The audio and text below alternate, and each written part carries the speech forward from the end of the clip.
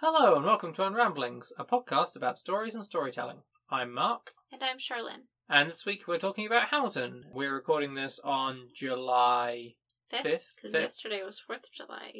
We should remember because of all the fireworks up through like 3 a.m.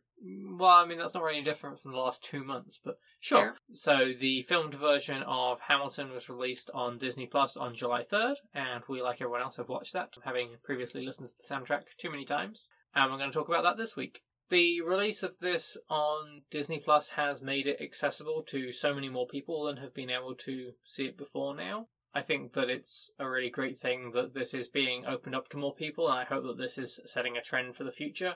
I've seen some various discussions going on online about accessibility of Broadway. Not everyone has the ability to travel there and to pay, in Hamilton's case, sometimes hundreds of dollars for a ticket. I think sometimes thousands, honestly. Ugh. It got crazy. There's an interestingly fine line to walk between artists need to make money and everyone should be able to enjoy the arts. So I think releasing it on a streaming service is probably the best thing you could do in that situation.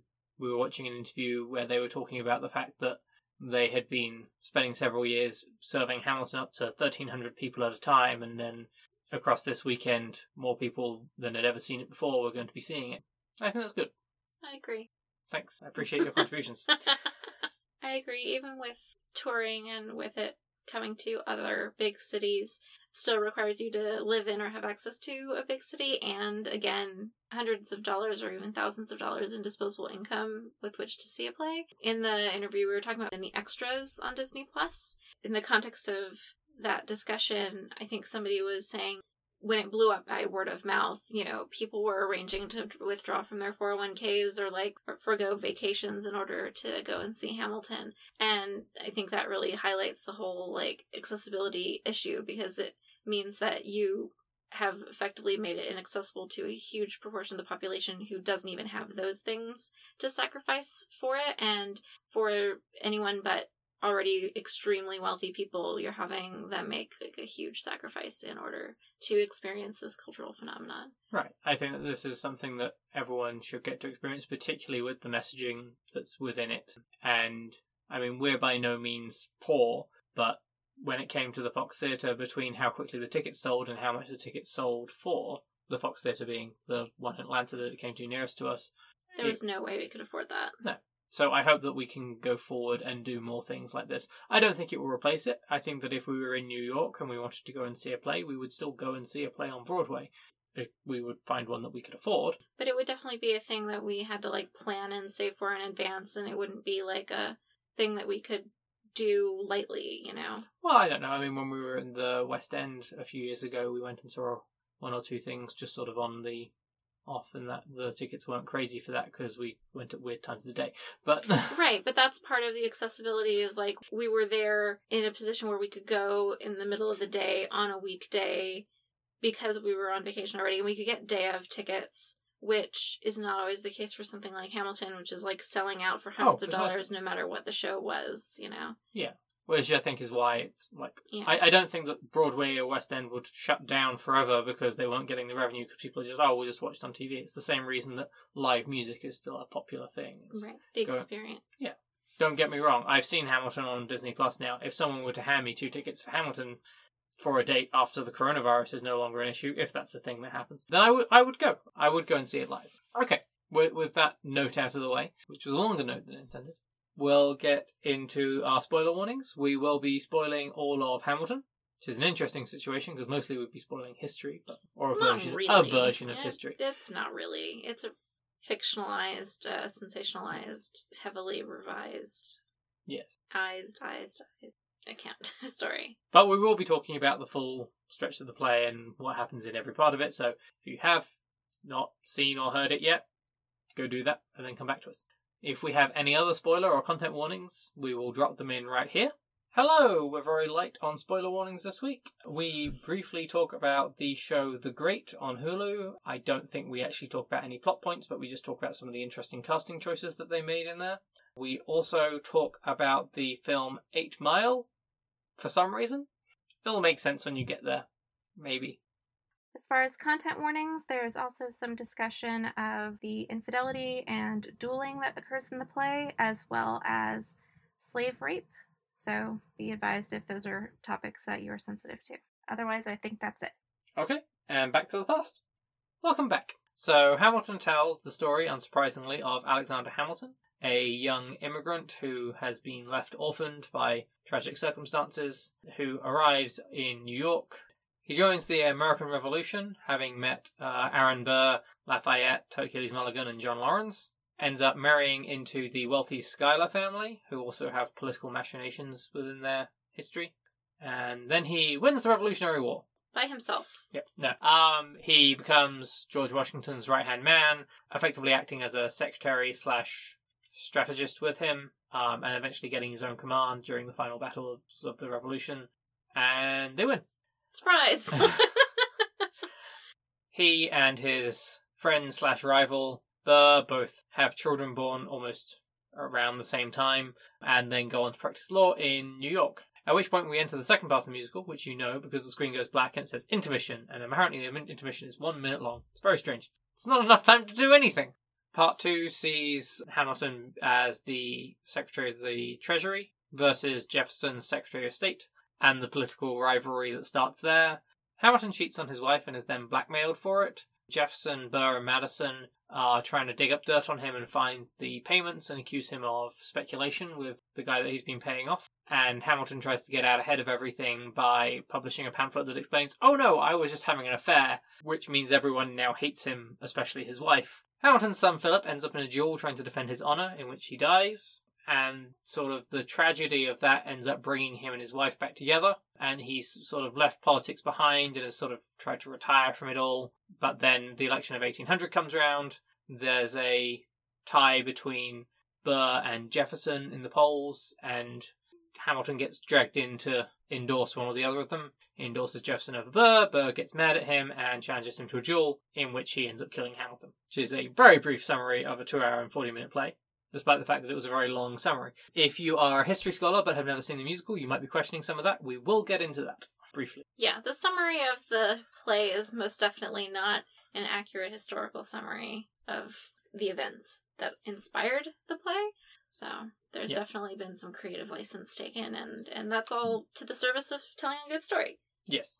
Okay, shall we get into it? Sure. So I think the first thing that we want to talk about is one thing that has been talked about quite a lot with Hamilton, which is the casting and sort of how that plays into the story that they're telling and how it ends up being told. Sure.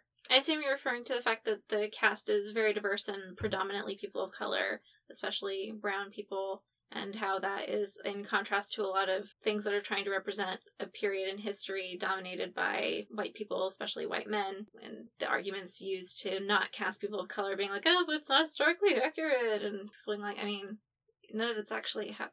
Precisely. When we're casting historical figures in things, sometimes there's a concern about trying to find someone that looks like them, but a lot of the time it's just a random person, but people have got very hung up on skin colour for these things. I think taking this cast of characters who are all so problematic, especially within regards to race, and as in the founding fathers that are mainly highlighted here are almost all slave-owning white guys. Yeah. Yes, precisely.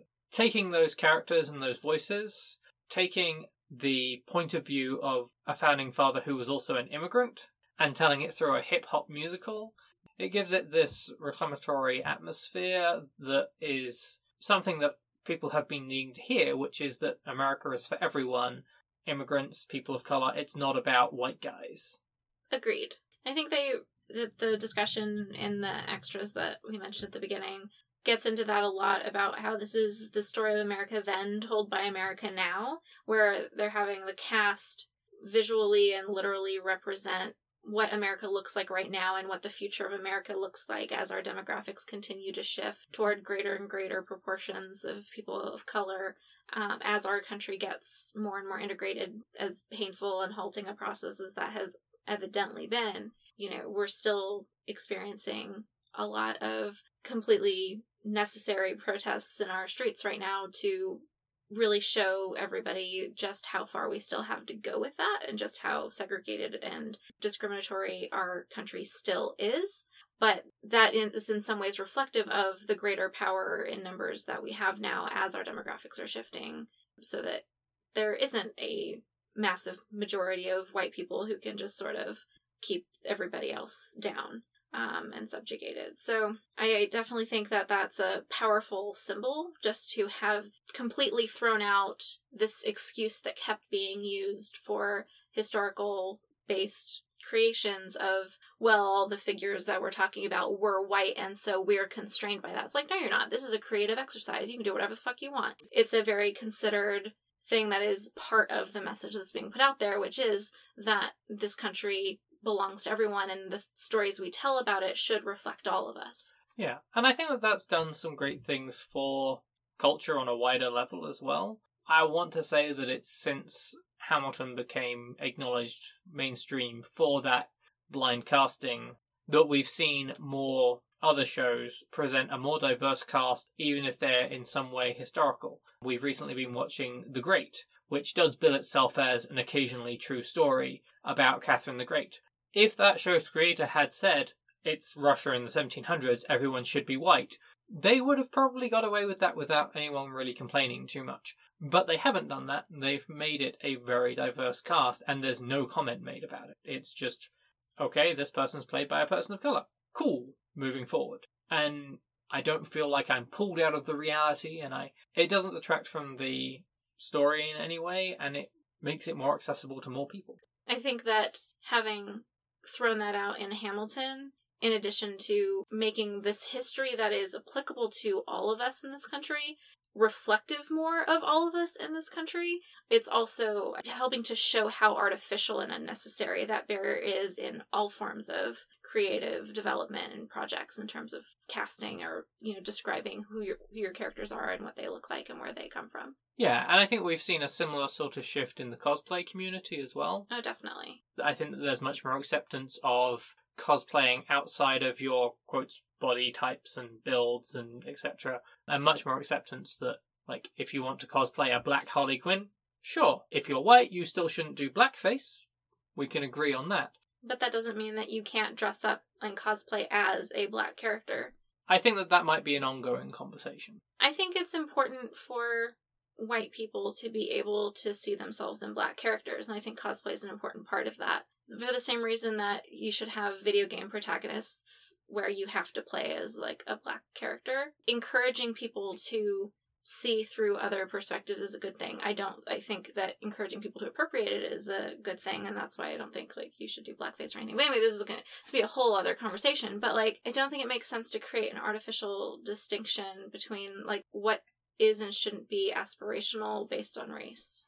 Does that make sense? It's like telling a white kid, no, you can't dress up as this character that you love and admire and see yourself reflected in for other, like, character personality reasons because they're black. Like, it tells that kid that there's something wrong with being black. Okay. Do you see what I mean? Yeah. Like, if a small white girl wanted to be Tiana for Halloween and you told her, no, you can't because she's black and you're white. Yeah, it's telling her there's something different and bad about wanting to be a black character. Does that make sense? Yeah, okay, I see your point. But we should acknowledge, like, we're obviously limited in our ability to talk about this from our perspective, because despite our own intersectional identities, none of that includes not being white. And so we don't have the fullness of that experience and can really only do our best and keep trying to do better, but there's just a lot we're not going to know about what that's like. So I'm sure that there are a lot of people of color and black people specifically who are talking about this specifically in cosplay, in Hamilton, and in other, like, creative things, and you should definitely seek out what those individuals have to say on this topic. Yeah. To go back to the stuff about the diverse casting, one of the things that Daveed Diggs, who plays Lafayette and Jefferson, he says it in the half-hour interview that's on the Disney Plus extras, that having people of colour playing these characters is their way of saying that we built this country too, and that there's sort of a hope to inspire people to action through it, which I think is an important element to it. Particularly right now. Right, precisely. I mean, there's definitely, if you haven't yet, go and watch that interview, because there's a bit where they're talking about the protests and stuff, and I think they're obviously going to say it better than we can. Mm-hmm. But I think that leads us into talking about the way that the play deals with history, both in an element of how history is told and how history should be told. It's very aware that it's telling a history, and that histories are often one-sided and somewhat incomplete. There's a couple of points that make it very, very apparent within the story. One of the most notable ones is the song Burn, in which Eliza is talking about the fact that she is burning the letters from Hamilton to Hamilton and taking herself out of that narrative. Like, she's literally said, I'm removing myself from the narrative, and saying, like, history doesn't get to know what I said and how I felt about this and all of that. Like, essentially, like, that she has a right to her privacy and her feelings about this very personal tragedy in her life. And then later on at the end, when she says she's putting herself back into the narrative, as the actress is discussing the way that Eliza Hamilton curated a legacy of Hamilton and his comrades by interviewing the people he served with and by campaigning for the Washington Monument and doing a whole lot of other endeavors to solidify his place in history. It's very clearly referencing the way that people build history and decide what's going to get remembered by dedicating time and attention to it. Yeah.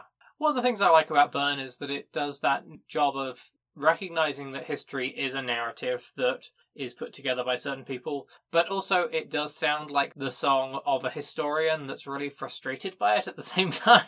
Sure. But I mean, that the refrain that's reprised in the final song is who lives, who dies, who tells your story, which is a quote from Washington earlier on in the musical. Mm-hmm. But then in this case, it's Eliza who's telling the story of Hamilton. Back to Burn, though, like, I think it's effectively, like, in a different medium, it's a beautiful use of negative space, if that makes sense. Yeah. So somebody was trying to put together the pieces of what happened, trying to construct the timeline of Hamilton's life and how his life and his actions affected everyone else. And they got to this really important, pivotal moment in his marriage, and they couldn't find shit from Eliza about it. And they were like, okay, well, the absence of this content, when we know there's references to it having existed, is in itself a piece of the narrative. Right. The other place that the sort of missing information from history is really evident is with the room that it happened, where Burr is talking about the fact that we don't know how this conversation went down. We know what came out of it,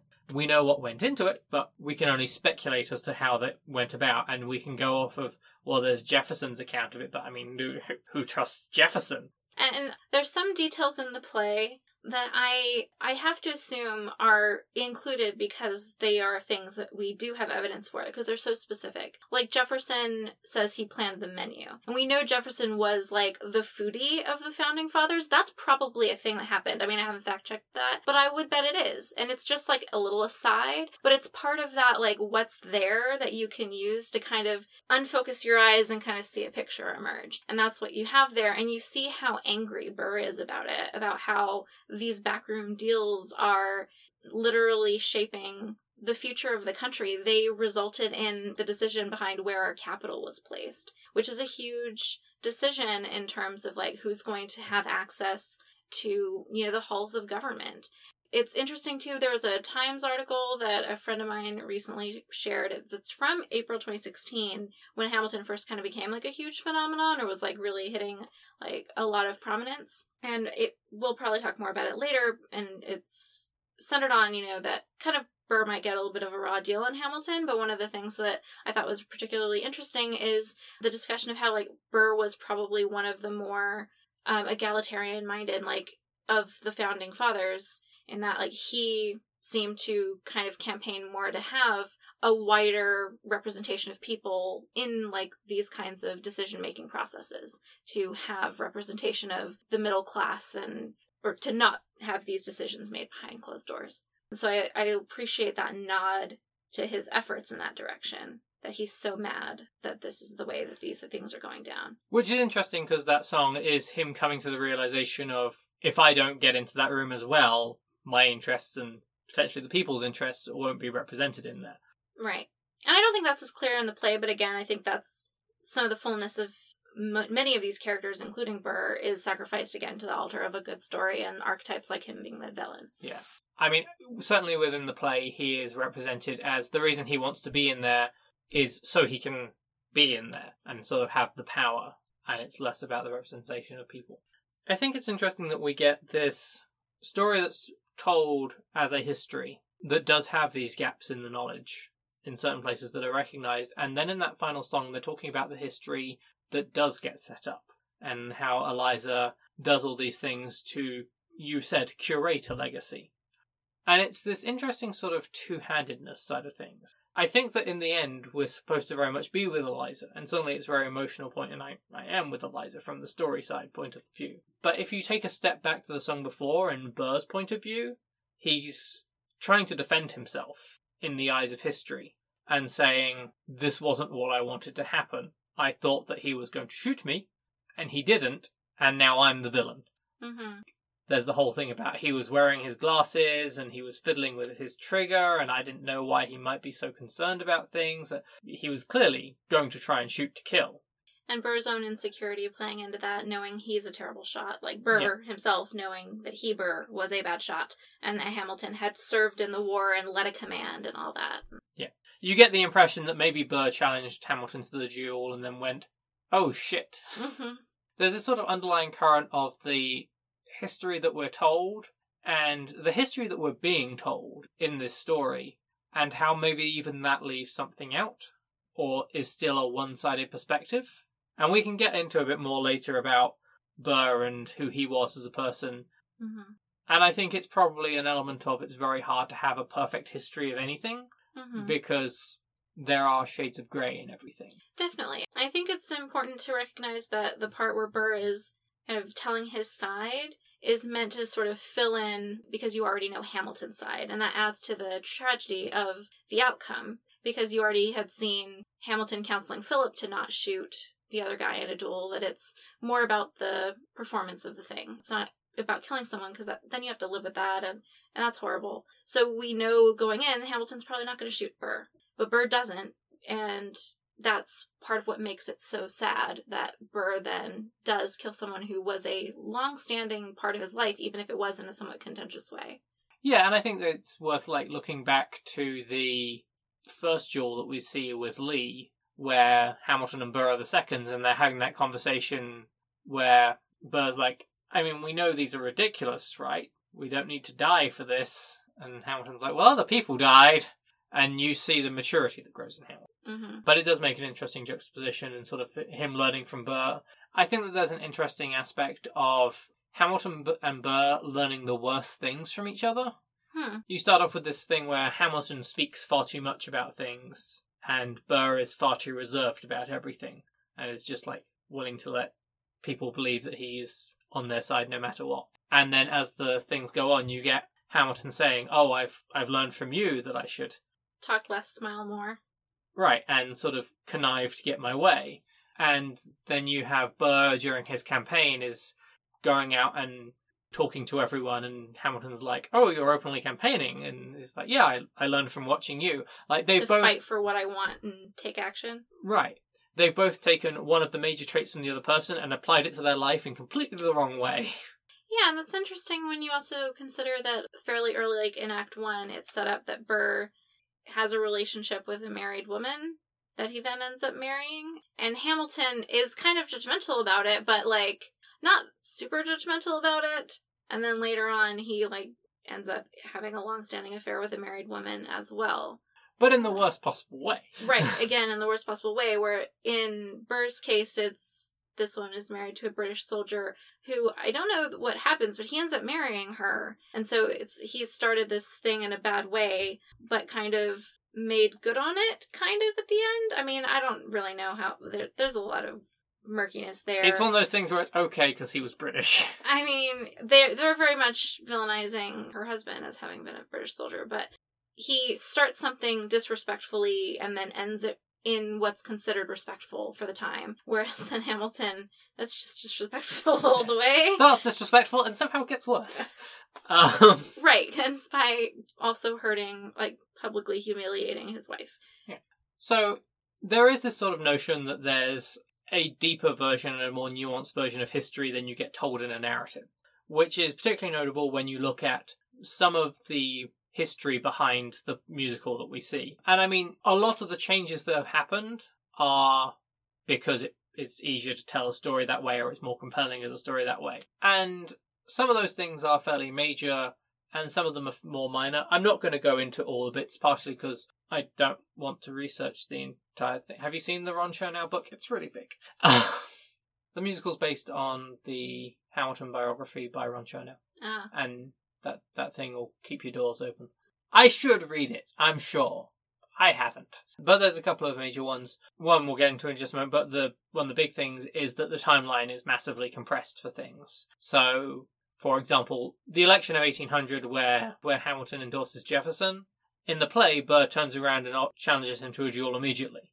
In reality, it was several years later, and because Hamilton had done some other shit to upset Burr. It's a much better story if it's because he was snubbed in the election, but the point at which the duel happened, Burr wasn't vice president anymore. The musical hints at it. Effectively, Burr was vice president for 4 years under Jefferson and shut out of pretty much every meeting, and then they changed it so that he wouldn't be vice president anymore. But yeah, it was at a later date that the duel actually happened. But it's a much more interesting story if it's all happens at once and just his response. Right, that ends up being the dramatic, straw that broke Burr in terms of tolerating Hamilton. Yeah. Talking shit about him. So the other thing, and I know this is something that you wanted to talk about, is there's the love triangle with Elizabeth and Angelica. I didn't necessarily want to talk about it, but I felt like it was an important storytelling device, and that it's not even just one love triangle. There are a few different ones that appear throughout the story. There's the love triangle between Burr and Theodosia and her husband. There's the love triangle between Hamilton, Angelica, and Eliza. And there's the love triangle between Hamilton, Reynolds, and Maria. Or is that more of a square? I don't know how that works. Does love play into that? Well, it's unclear as to what the nature of that situation is. Sure. But they're all, different degrees of toxic and weird. Yeah. But I just thought it was interesting that kept cropping up as a device, and presumably to, add some interpersonal drama to kind of counter some of, the historical background. Yeah. And I thought it was interesting that we see, 3 of them. Yeah. There is only the one that's really thoroughly explored. Sure. I mean, with Burr's one, we don't even meet the 2 other parties. With the Reynolds, yeah, that's interesting. I think the Schuyler one is the one that's, the saddest for me. And literally the most center stage in the narrative. Right. Because I think that everyone loses in that situation with the way that it's told in the musical. Everyone would have been happier. Different people would have died. It very much sets it up as Angelica and Hamilton are a great match. Instead, we're going to go with Eliza, who's fine. Very caring and loving, but they don't have the spark that Angelica and Hamilton's. Yeah, they definitely set it up as Angelica is his intellectual equal and the one who challenges and stimulates him, on that level. And he does love Eliza, but she's more of a means to an end in terms of political power because her and Angelica's father was a senator, and so through them, he gained access to movers and shakers. Yeah. And that's very evident in the way that they meet. And also that part of the reason that he and Angelica won't work out is because she is too smart to make that sacrifice. She knows her responsibility, and her responsibility precludes her from marrying a guy who has no money. Yeah. And I think it's interesting the way that that's all presented, where Angelica can turn up after the affair has become public knowledge, and Hamilton's like, "Oh great, you've come to support me." She's like, "No, I'm here for my sister, jackass." And then also with them both being there when he dies. Mm-hmm. And that does make sense to me in that they set it up that Hamilton and Eliza do reconcile after Philip's death, that in grieving him, it brings them closer together, at least as part of the play. Now, I don't know how that went down with history, but I could definitely see the way that they've characterized the relationship between Eliza and Angelica, that if Eliza had forgiven Angelica, if Eliza forgave Hamilton, and he was then acting in the capacity he should be as a husband to her, that Angelica would also then forgive him, or at least let it go, if not completely forgive him. Yeah. We'll revisit that a little bit in Quiet Uptown when we get to that. So to be the, buzzkill on the whole love triangle thing, apparently historians yeah, that's not very supported. The whole Angelica Hamilton thing is Certainly not to the degree that it is in the musical, if at all. Sure, and that just kind of reinforces my whole, like, why are there 3 love triangles in here? This is a drama thing, isn't it? It's to make it more compelling to the modern audience, I think, because it's a really important feature of a lot of popular stories in pop culture of this era. Yeah, well, I think it's an interesting device because it does set up a big what if of if Angelica and Hamilton had been together instead. Because Angelica seems to understand and respect his work in a different way, which might be easier to do if you're not married to him. Sure, yeah, it takes less off of you if... Yeah. It's when she's writing the letter because she's going to be coming and visiting, and it's, I know your work's important and I know you're very busy, but could you spare a few minutes? That'd be nice. I understand that. Which I think is the problem with the way that the Eliza relationship is portrayed, is that it's always, why aren't you spending more time with me? Which is a fair critique, but there's never that same acknowledgement of, yes, I know your work is important, but so is your family. Do you have anything more to say on that? I think part of that relates to something that, again, Lin-Manuel Miranda says in the extras of this. Part of what captured his imagination about Alexander Hamilton in the first place is this immigrant narrative of having to work 4 times as hard to get half as far. And I think that's part of how he's representing Alexander Hamilton in this, in terms of sacrificing family on the altar of work and trying to create this legacy for the country and lay the groundwork for things that will survive him, which is a thing that Alexander Hamilton says. So he's trying to build something that will outlast him when he's talking about the bank. So I think that's part of it, is like, there is a price for doing great things and working all the time and writing as prolifically as he did. There's a cost in his personal life where he ends up ruining his most deeply held personal relationships in order to devote himself completely to his legacy, basically. Yeah, I think that there's a lot to be said about legacy, but to talk about the whole immigrants theme first, one of the other things that he says in that interview is that he sort of came into it through the fact that Hamilton is an immigrant, and so was Lin-Manuel Miranda's father, and has that understanding of the working harder for it. I remember a thing a little while ago when immigration was even more in the news than it has been lately, and Lin-Manuel Miranda being like happy but a little surprised at how much the immigrants would get the job done line has resonated with people, and how important their representation of both Hamilton and Lafayette as being major parts of the Revolutionary War was. I think it's relevant to note that at the time of the Revolution, there weren't any Americans. Like, you were American because you chose to be an American, and you chose to risk your life to make America a thing, like to make the United States a separate entity. There were people who had been born and raised in the colonies, so there were people who were not transplants from somewhere else in the same sense, but that was still being used to draw some, like, hierarchical line of, like, you know, you're not really American because you came here from the Caribbean in Hamilton's case. And it's like, I mean, there weren't really any Americans, though. Does that make sense? Yeah. And so, like, these distinctions keep being drawn to kind of divide people into classes and tiers, and it's all bullshit dividing tactics to sideline people and make them feel like they can't or shouldn't be allowed to contribute in as meaningful of ways. Yeah. And I think it's important that the show takes the time to demonstrate that even then that was a thing, because Hamilton's introduced as being this scrappy immigrant figure, and there's a point at which in the second half you could sort of forget that. You don't have the foil of Lafayette for him to sort of bond with about it.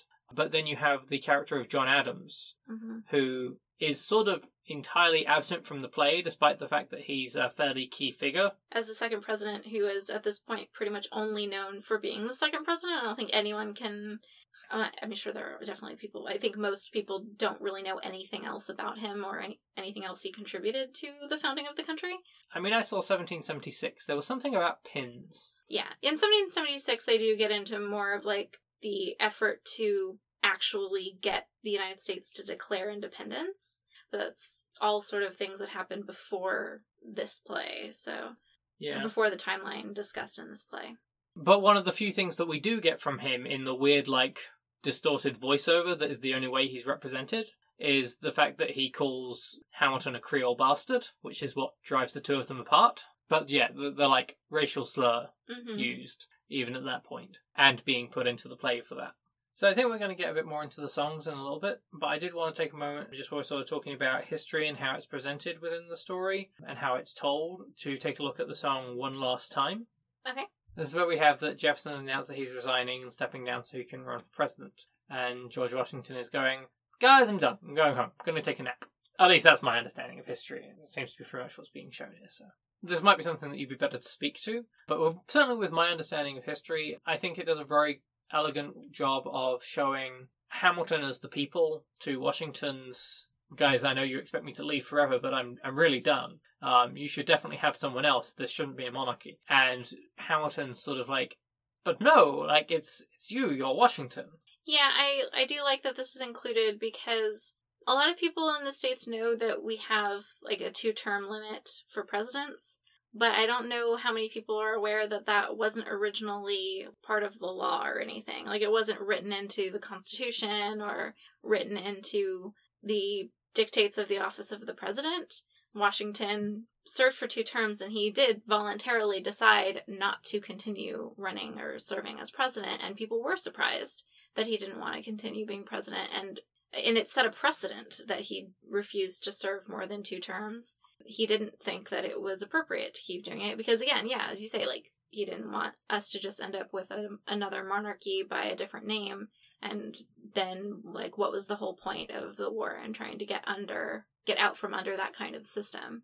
So it definitely set a precedent where subsequent presidents also didn't serve more than 2 terms until Roosevelt served 4 during World War II.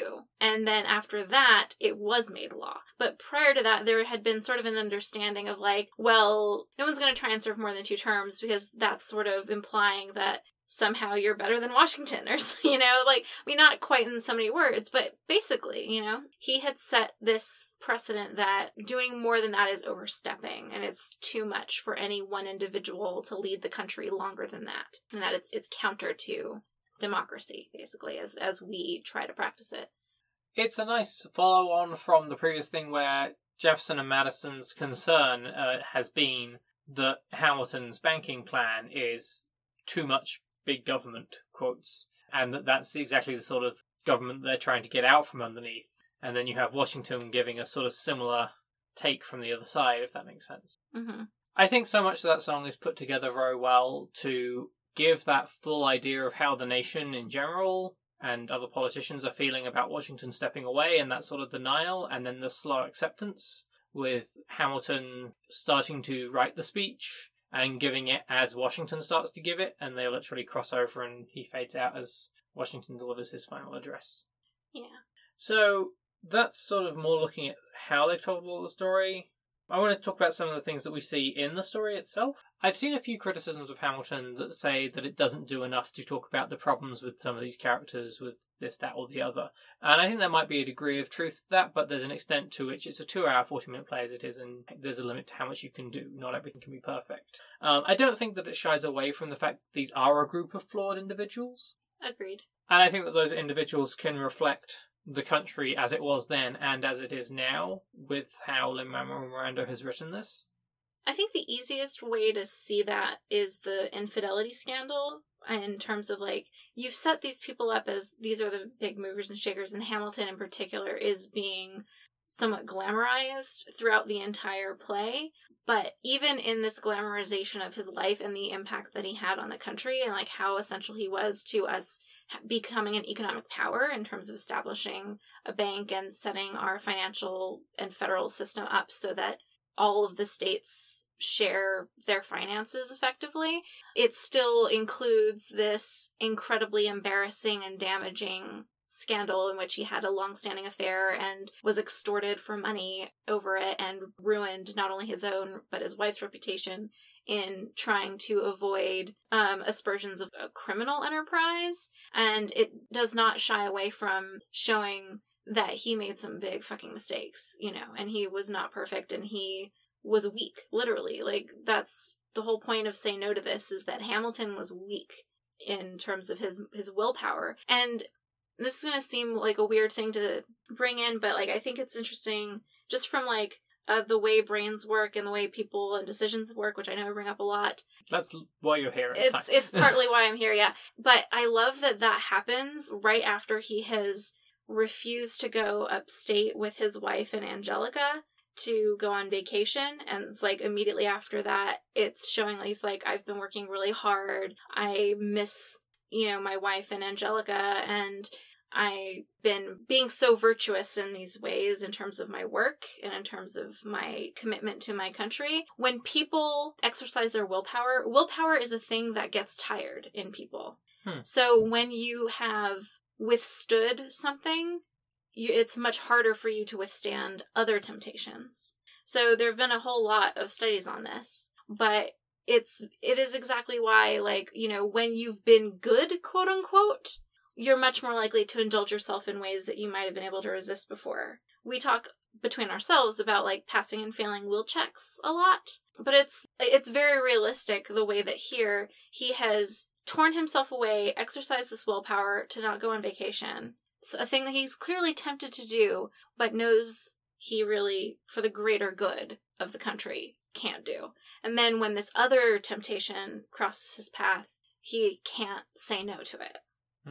And I don't know if that's intentional, like, in the way that that's lined up, of like, oh, well, he's in this low point, he can't resist because of that, but it's very human in the way that it's done. And I think that reflects the larger, like, humanity of these people, that they make stupid, completely short-sighted mistakes that have huge downstream consequences on their lives, in particular in this situation where, like, there's the refrain, he's never going to be president now, is something that's chanted during the Reynolds pamphlet musical number, where Jefferson and Jefferson's cronies are, like, cackling to themselves that at least now they don't have to worry about Hamilton ever being president, because he would never get elected with this kind of scandal in the public mind.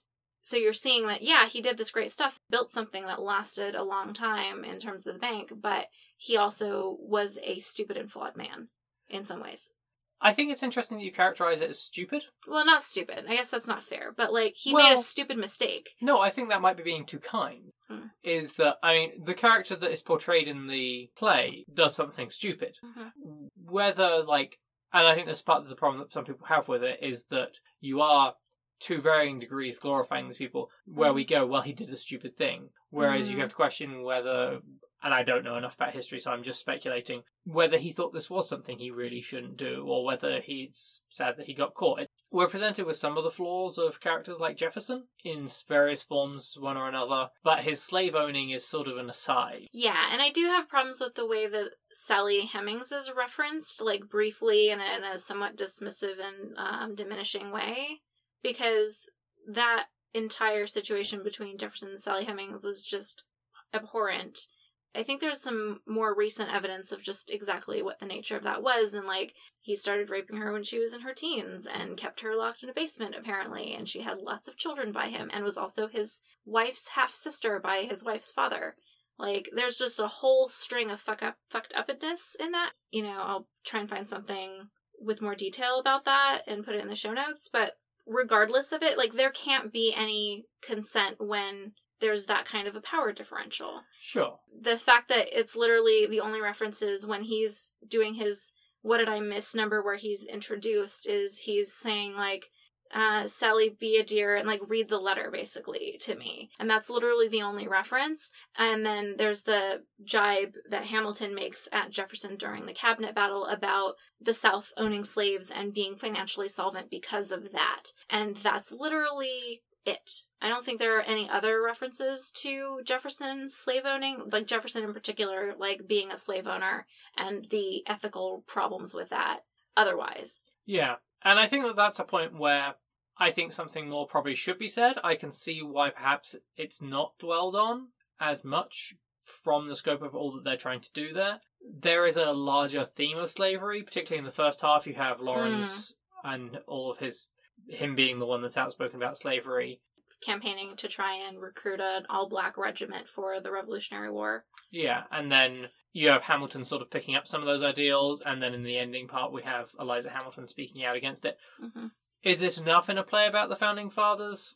I don't think there's a simple answer to that. I was a little surprised not to see any more about, like, the 3/5 compromise in that.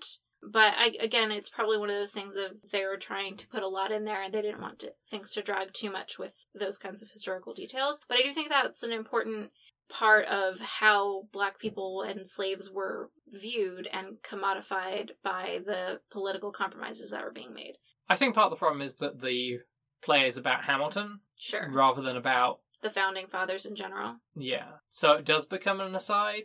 Mm-hmm. But I can understand the issues people have about it, about how it's a somewhat glamorized view of a lot of these people who had a very active role in the slave trade, and which there's a thing going around of like, try and put the situation of slavery in terms that actually make sense to you. Like, this is effectively a huge state-sanctioned human trafficking operation, and pretty much everyone in this play who is being kind of glamorized and idolized to varying degrees were active participants and beneficiaries of that system. Yeah. And it's interesting because I think this leads us into the next point, which is that you do get sort of that rivalry set up in the first cabinet battle where Hamilton is calling out Jefferson and like the southern states slave were owning, but then is put into a position where he does have to sit down and make compromises with those states, more specifically with those people. Right. I think that's another aspect of how these are flawed people.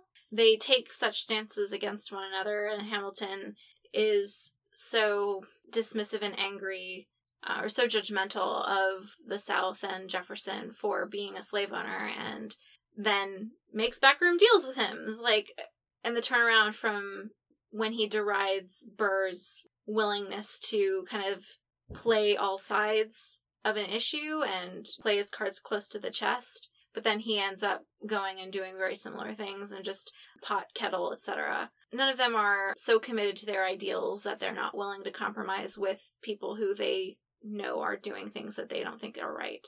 To get down to some of the more individual characteristics that you see, there's a selection of memes that I've seen going around for the past couple of years from people who are talking about the experience with the Depression and like hitting 30 and not really knowing what to do with themselves because they never thought they were going to live that long, which I think is sort of reflected in Hamilton's viewpoint. He talks about the short life expectancy that he sort of expects to have, and he's getting older and trying to work that out. And you see that transition from, there's sort of a musical refrain where he's talking about how will he die, and a movement from not being afraid to die and glorifying it, as Washington calls himself out on, of like, oh, you just want to die with glory and honor and things. And Hamilton's like, yep. Washington's like, no. Right, and Washington's response is, dying is easy, living is harder. And he's right. Being willing to die, I'm not saying is easy. But when you're dead, you're done. You don't have to continue working or fighting for the things that you want. What is being set up in this is that the real work is after that threat of dying is past. It's the building something that you want to exist and committing to that. Right. Part of the really big split that you see between Act 1 and Act 2 is that particular transition from I'm ready to die and that will be how I make my glory and my name will be known in the first act. And then in the second act, we get Washington coming back with, winning was easy, governing's harder. It's no longer about will you live or die, it's about how will you make your legacy that way. Burr and Hamilton have a moment when they're talking about General Mercer, who died and now has a street named after him and has a legacy, and they're going, well, seems like that would be easier, should we try that one? Yeah, and they're kind of joking together. Yeah. So that's the easy path to being remembered. But again, it's worth noting, no one knows who that guy is. Right. Like, the people that we do remember are the people who built lasting institutions. But you see several, very big differences between Act 1 and Act 2. In Act 1, you have Hamilton, the young scrappy underdog who's trying to make his way through the world and has a team of friends to support him. And then, at the end of Act 1, he's made it. Great. He's just been made Secretary of the Treasury. And then the second act, there's no crew of friends of Hamilton. Everyone has disappeared. Lawrence is dead. Mulligan has just disappeared. Lafayette's back in France, and now he's got to deal with Jefferson. Washington's around as a sort of mentor for a little while, but then even he leaves. And then Hamilton's left to just sort of fuck everything up on his own. Well, it's become sort of Hamilton against the world. Like, he's got this narrative of he's swimming against the tide, trying to build something enduring when other people want the government to be a much more loose affair with a lot more independence among the constituent states.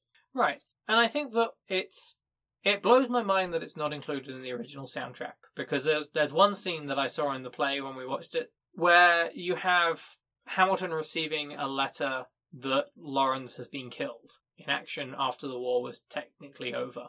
And it's a letter from Lawrence's father saying that he's dead and that his dream of freeing slaves and making a black battalion will die with him. And Hamilton going, I've got so much work to do, and running off. Mm-hmm. And it shows that transition point from Act 1 to Act 2. It stops being about I've got to make a name just for myself to I've got to try and make some larger changes and some bigger things.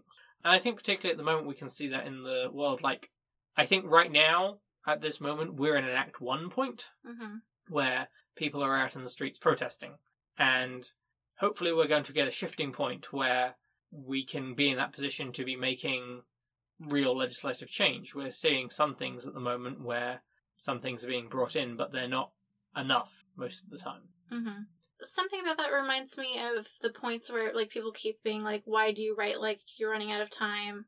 Why do you act like you're running out of time? And if you reflect back on the galvanizing moment being finding out Lawrence has died, like, it does follow that he feels he's inherited Lawrence's legacy too, or Lawrence's ambitions as well. And he doesn't have enough time because he's trying to cram 2 lifetimes of ideals and 2 lifetimes of goals into 1 lifetime. Not only that, but as well as being a foreshadowing of the fact that he is running out of time, he does die relatively young. It's that message of his dream dies with him that Lawrence's father sends him, that presumably puts Hamilton in a place of, if I die without doing this, no one else is going to do it for me.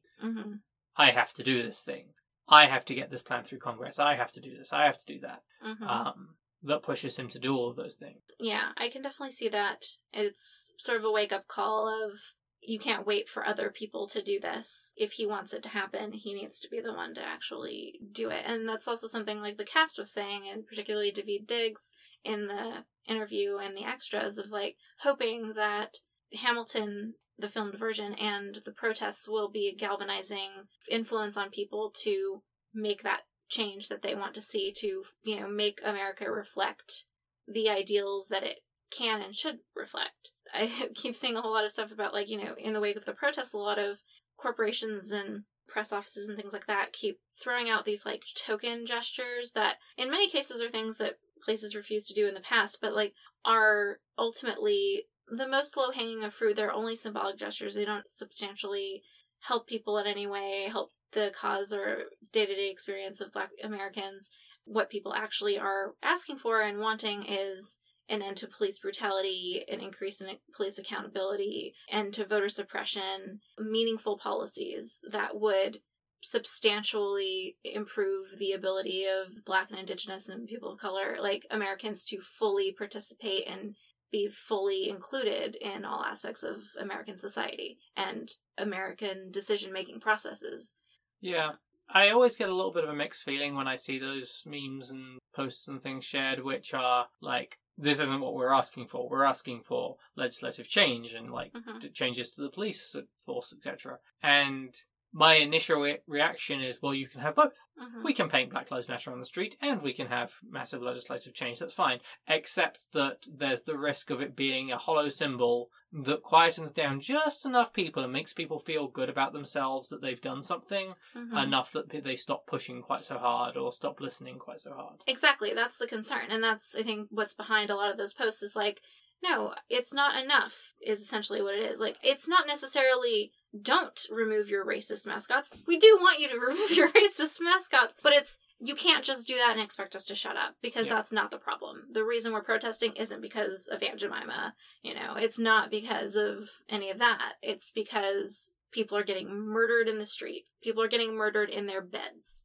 Black people don't feel empowered to drop a package off at their neighbor's house when it's misdelivered. The most basic of everyday tasks are made horribly dangerous for people through absolutely no fault of their own, and that's completely abhorrent and something that we should strive to be better than as a country.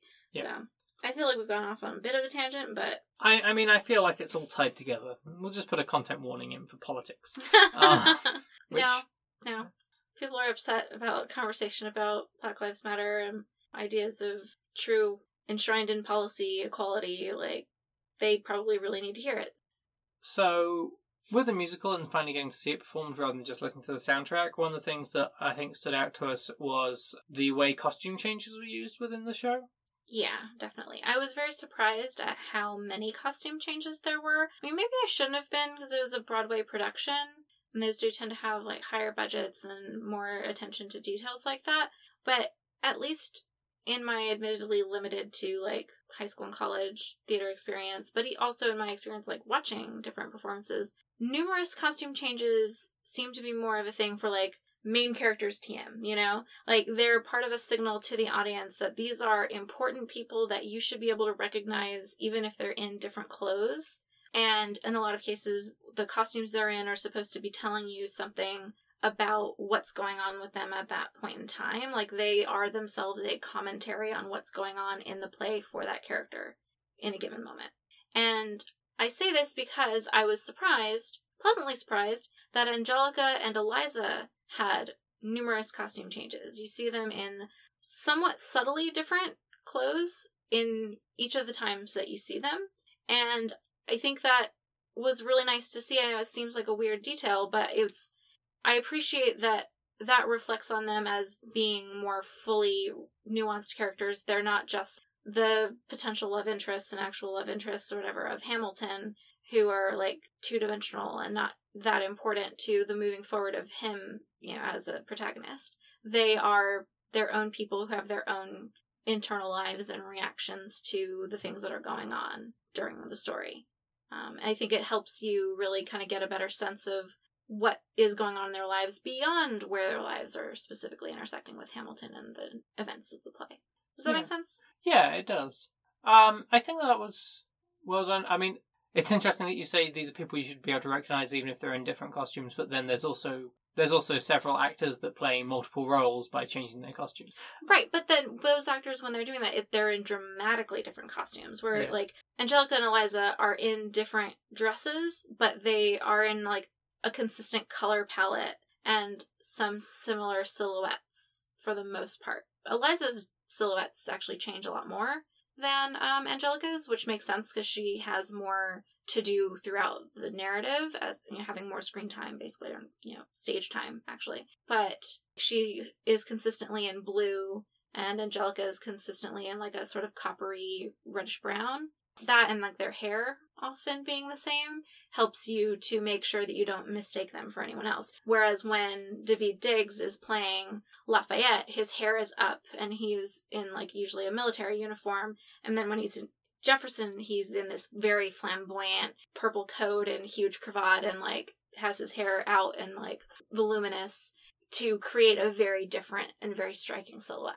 Yeah. Same with Madison Mulligan. As Hercules Mulligan, he's in like a uniform with like a scarf, I think. And then as Madison, he's in this more subdued like blue suit that makes him look like a much more restrained person as opposed to the very bombastic Hercules Mulligan. Yeah. I mean, to be honest, I think that the actor playing Hercules and Madison does such a good job that he could wear the exact same outfit and I still wouldn't know it was the same person. He just changes his mannerisms and the way he carries himself so completely between those two characters that it's very impressive.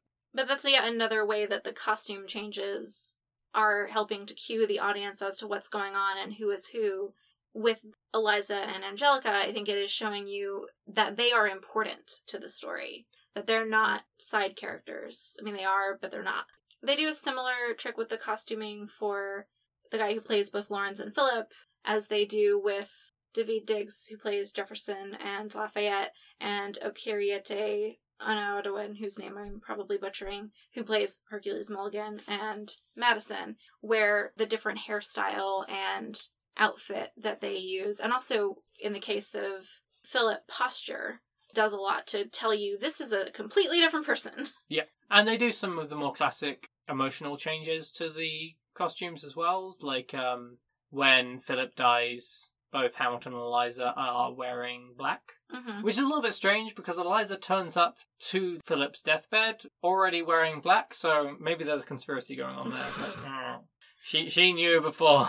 It's more of a timeline blocking, not able to do a costume change at that point. We also see some costume changes happening on stage, like when Hamilton gets called back to the war. Mm-hmm. And gets given a command. That's noteworthy.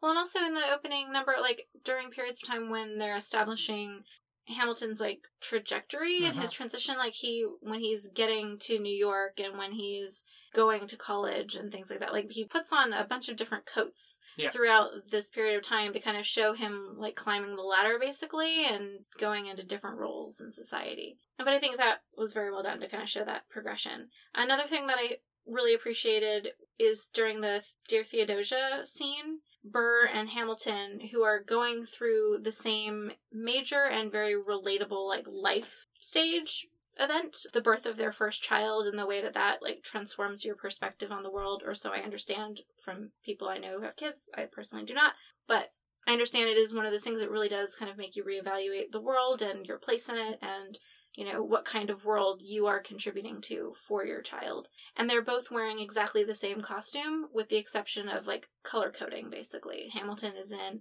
a green vest, and Burr is in an identical purple vest. And I think that really just draws them together in a very beautiful way to show that despite all of their ideological differences, they are both human men experiencing this kind of transcendental human experience. Yeah, and I think it is interesting. I mean, the way that they're staged there, where they're split up in two rooms of light, but facing the audience in a parallel fashion, does a nice bit to highlight how similar the two of them are in a lot of ways, and how they do grow more similar as time goes on. As I said before, with them sort of borrowing the worst traits from each other. But I mean also from having both been orphans and having that drive to succeed, because they have to try and find the way to make the mark in the world for whichever reason.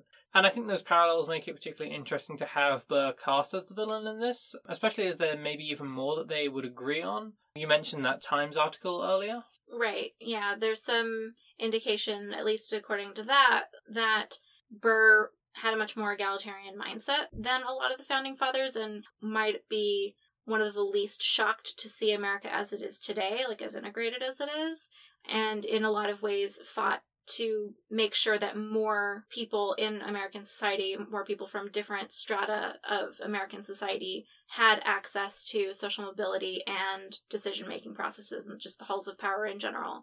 You could very easily do a similar sort of production with Burr as the hero, in the same way as Hamilton, with similar narrative beats.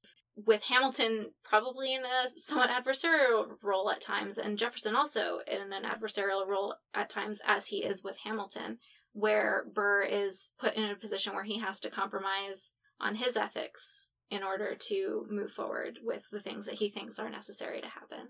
Yeah, I like that point, because Hamilton is represented as this underdog figure that has to fight his way up, but Burr is also sort of represented in a similar way as being an underdog. And when he's narrating, he's got this sort of time of going, I feel like I'm doing all this stuff, but I'm still being one-upped by Hamilton every time. Like when he goes and is like, hey, Washington, I should be your man. I've got ideas. Mm-hmm. And Washington's like, that's nice. Shut the door. I need to talk to this guy. Right. They are both underdogs in the story. So it's interesting that it's the two of them that come to be the rivals at the end of it, rather than it being a story of them against an establishment or vice versa. It's both of them getting sort of subsumed into the... Yeah, they both sort of get stuck in, the swamp, of the way people talk about DC politics and, Ooh, that's a very Trumpy type word to use. Well, that's why I'm talking about it. There are a lot of good points to be made about corruption in politics and lobbying and people's personal interests ending up being deciding factors on things that they really shouldn't be. Part of the reason that Trump has been able to get so much support is because there is some fire under that smoke, And you do see that in this, where they're both kind of getting corrupted by the compromises that they feel they need to make in order to move any of their agendas along. And that's true of both Burr and Hamilton, particularly with Burr, with the switching parties to run against Philip Schuyler. I can definitely imagine that as an agonizing decision in a narrative centered on Burr. Of I see this opportunity, but I'd have to switch my political allegiance to take advantage of it. But I would be able to move forward on, I'd be getting in the rooms where these things are happening. We need voices like mine in these halls, and, it looks a little bit shady, but, I could see that being a fraught, tense, and dramatically interesting story beat. Yeah. One thing I think that emphasizes that is his line about, nobody knows how the sausage gets made is one of the lines. And, that's a well-known reference to, processes that everyone knows are kind of nasty and everyone knows they probably don't want to know too much about it, And I think that really just kind of highlights that for both of them, honestly. Yeah. So I think we wanted to go through some of the ways certain parts of the musical are staged now that we've seen that. Definitely. It adds a lot to the ability to understand what's going on. I know, having just listened to the soundtrack, like you were talking about before, there were definitely things I missed or misunderstood based on audio alone that are made so much more clear by having the visual representation. Yeah, they're just some minor ones, like the song The Schuyler Sisters. Mm-hmm. I wasn't entirely clear on who was saying what, which very much changes how those characters are characterized. I think that's the most true of the ensemble songs, or the ones where it is Hamilton, Lafayette, Laurens, and Hercules Mulligan. There's a lot of things where it's pretty clear who's saying what, but not all of it. Yeah. It's particularly Laurens, I think. His lines, I think, get a little bit lost. I think his voice is not quite as distinct as, say, Lafayette's, because there's not a French accent, or Lin-Manuel Miranda's. So it's not quite clear that when he is talking all the time, and it does make a difference, especially where the foreshadowing of his death comes in. Yeah. I think I actually get him and Lin-Manuel Miranda mixed up a little bit when I'm not hearing them back to back. But I think, as far as the staging ones, one of the ones that I think really stood out to me was the songs by King George. Oh, yeah. The visuals, the blocking and everything, which, for people who are not as familiar, blocking is a term used for theatrical productions where that describes where people are for different things. So where people are physically standing and moving to. And it's something you have to rehearse just as much as your lines, is where you are supposed to go and how you are supposed to move during a scene. And sometimes during that process, it'll be taped out on the floor or blocked out on the actual stage. And so I think that's where that term comes from, but it may or may not be where that term comes from. Point being, that's how I remember it from when I used to be in theater. So the King songs, have such a different feel to the rest of them. They always reminded me of, a 90s boy band type sort of song. Right. And thus in my mind, I had always had them mentally performed as a fairly, overblown number, where maybe he's dancing around with, ridiculous, red coat backup dancers or something. Seeing that done with him standing almost entirely still for most of it, a lot of the performance coming from his eyes and how he's singing the lines. And spitting. Yeah. He's literally frothing at the mouth while he is singing, which really adds to the madness aspect of Mad King George. But also when he is moving, he is moving very deliberately forward with as little movement as possible. Literally only walking forward with as little adjustment of his body to the side in any way as possible, which makes it even more unsettling. I think that's the word for the entire number. It's constructed to be deeply unsettling. Yeah. He's very clearly a comic relief character. Mm-hmm. And I expected him to be portrayed entirely as ridiculous in his performance. And there's certainly some very, ridiculous parts of it, especially with, when he's sitting down on the chair after his last song, and, when he's stomping his foot to get the lights to change and this sort of thing. Mm-hmm. But yeah, no, there's that sort of serious staring and, the eyes looking crazy. And part of how they look crazy is he's not quite looking at the camera. Yeah. It very much gives that impression of this is someone whose perception of reality is a little off. They're not quite looking at me. And I also think it's very appropriate that he is the most serious and unsettling in that first number, which is during the revolution when he is in a position of power over the colonies. His country has not surrendered. Later, when he's more ridiculous and is more explicitly a comedic presence and a comic relief, is when he's not in a position of power over the colonies in the same way anymore. And it is easier to be amused by him. Do you know what I mean? Yeah, I mean, he was also losing his mind more by those points, but yeah. But you know what I mean? Like, I think that it works very well to show, like, he is more ridiculous now because he's not over us now. He can't bombard us with ships and troops anymore. So, wait, you guys learn various bits about British history. How much do you know about King George that you would learn in school? I think we did learn that he was crazy, or like he lost his mind. But I don't think we learned much detail about that. Didn't he have one of those congenital Habsburg diseases or something? I forget exactly what he had, but it was a degenerative disease, and he was known as Mad King George. Yeah. So we get that part. No surprise, the unfavorable propaganda about him does survive in our history books. Interesting. Yeah. But back to the tone of the song, or like not so much the tone as the style. Like in contrast to everything else musically, which is a hip-hop musical, very clearly and intentionally drawing from the inspiration of Black artists and genres of music that are filled predominantly with Black artists. King George's song, King George also being one of the very few white cast members, or the guy who plays him being one of the few white cast members, is also, like, the whitest music of all of the numbers. Right, I could see, like, it being performed by a group of, like, white teenage fuckboys, done in a style of explaining to a girl why they should date them, despite the fact that they're fuckboys. Mm-hmm. Sure. While we're talking about blocking, I think the sort of dual song of Quiet Uptown and then the election of 1800 makes sense to talk about. Sure. Quiet Uptown is the setting up of that, like, I'm just going to hang out uptown, and I'm going to go to church, and I'm going to start praying, and I'm going to get back with my wife, and then the election of 1800 is when all the politics are going, who are you going to vote for? And he's like, it is nice uptown.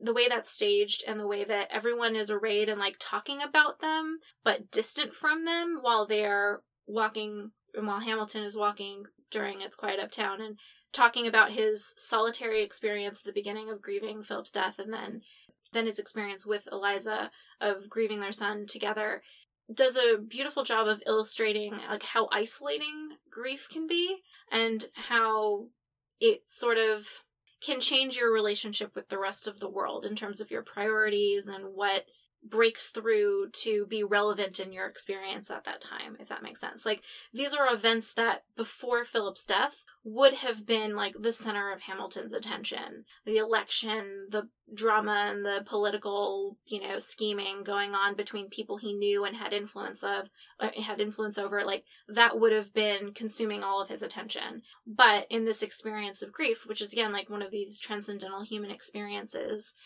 none of that matters anymore. It all falls away. It's kind of pushed away, and there's a literal physical buffer of space between him and all those people consumed by that stuff.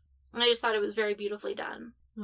I think two of the songs that made the biggest impact on me with seeing the production as well were, first off, Satisfied. With its combination of Helpless. There's certain beats of that where the timeline isn't quite clear in just the soundtrack, of working out exactly what order introductions and things are happening, because it is a scene and then flashbacks to that scene. And not just seeing that done, but also seeing how they do the rewind segment of Satisfied, where it's a much more pared down version of the party scene. So there aren't as many people on stage, and you sort of get this Angelica's perception of the evening. I thought that the way that people were moving around her and the lighting all through that did a really good job of making how clear it was that was going back into her mind and making it a weird scene. I agree. I also think that it does a really good job of showing a distinction between what actually happened, or at least the play's representation of the actual party, versus how our minds end up curating a memory of something that happened based on our own biases and our ideas of what's important to remember down the line. Like you said, with fewer people and things like that, like, she's not necessarily as focused on remembering exactly how many people were at the party or whatever. It's I saw Hamilton and we had this great conversation, and then I came to all these conclusions. And you're getting that altered perception. That's the way that we all create memories. Like, none of our memories are actually true reflections of what happened. They're all reflections of what our brains decided was important to remember about what happened, which is a totally different thing. Also, it puts it in stark relief that it's the only other time, other than when Burr is talking, that someone talks directly to the audience. It's a courtesy extended to her that she can just be like, okay, let me pause here and explain to you what's going on. Yeah, it's one of the only other places, I think, aside, as you say, from Burr, where you're getting not even just things that happened that affected Hamilton, but, like, the inside of someone's mind, like the interiority of someone who's not Hamilton.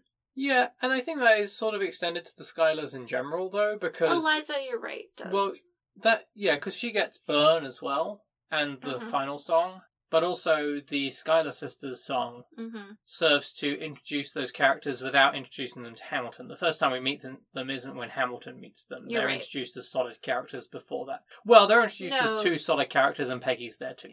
But, like, she gets to, like, kind of defend her decision in a similar way to Burr. Yeah. And that's, I think, a unique perspective that you get from her. Yeah.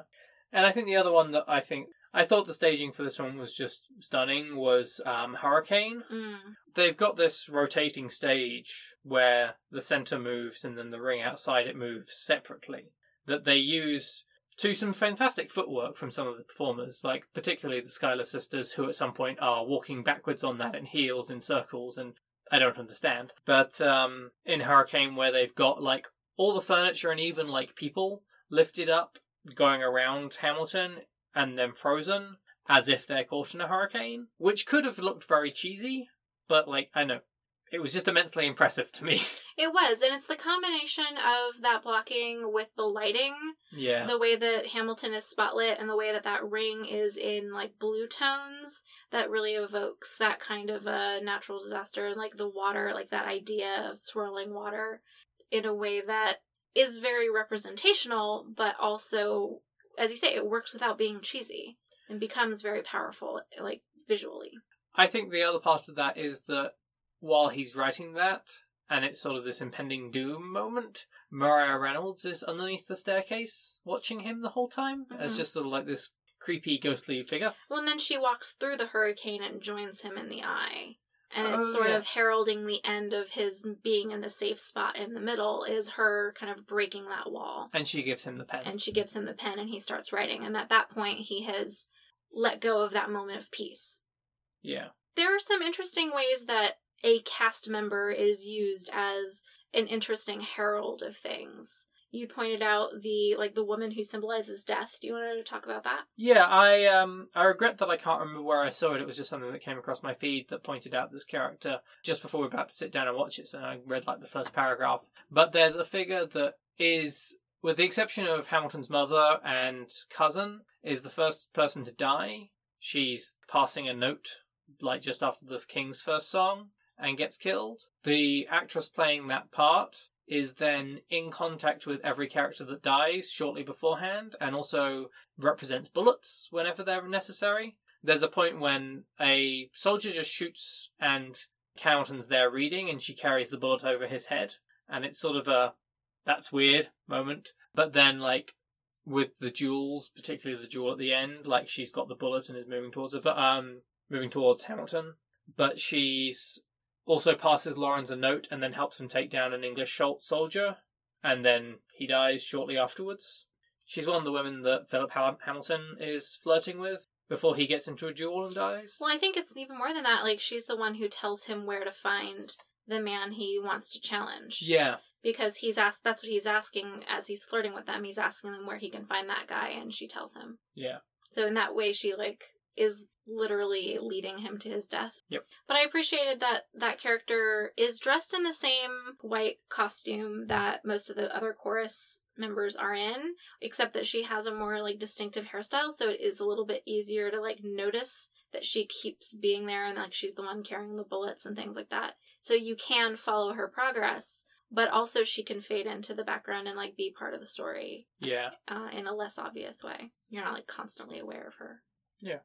There are a few songs that I wanted to talk about, just sort of how they function within the story for storytelling, independent of seeing them in performance. Like, the performance was useful, but didn't add quite as much, but I think they're still worth talking about. And one that sort of sits on the balance for that for me is Say No to This.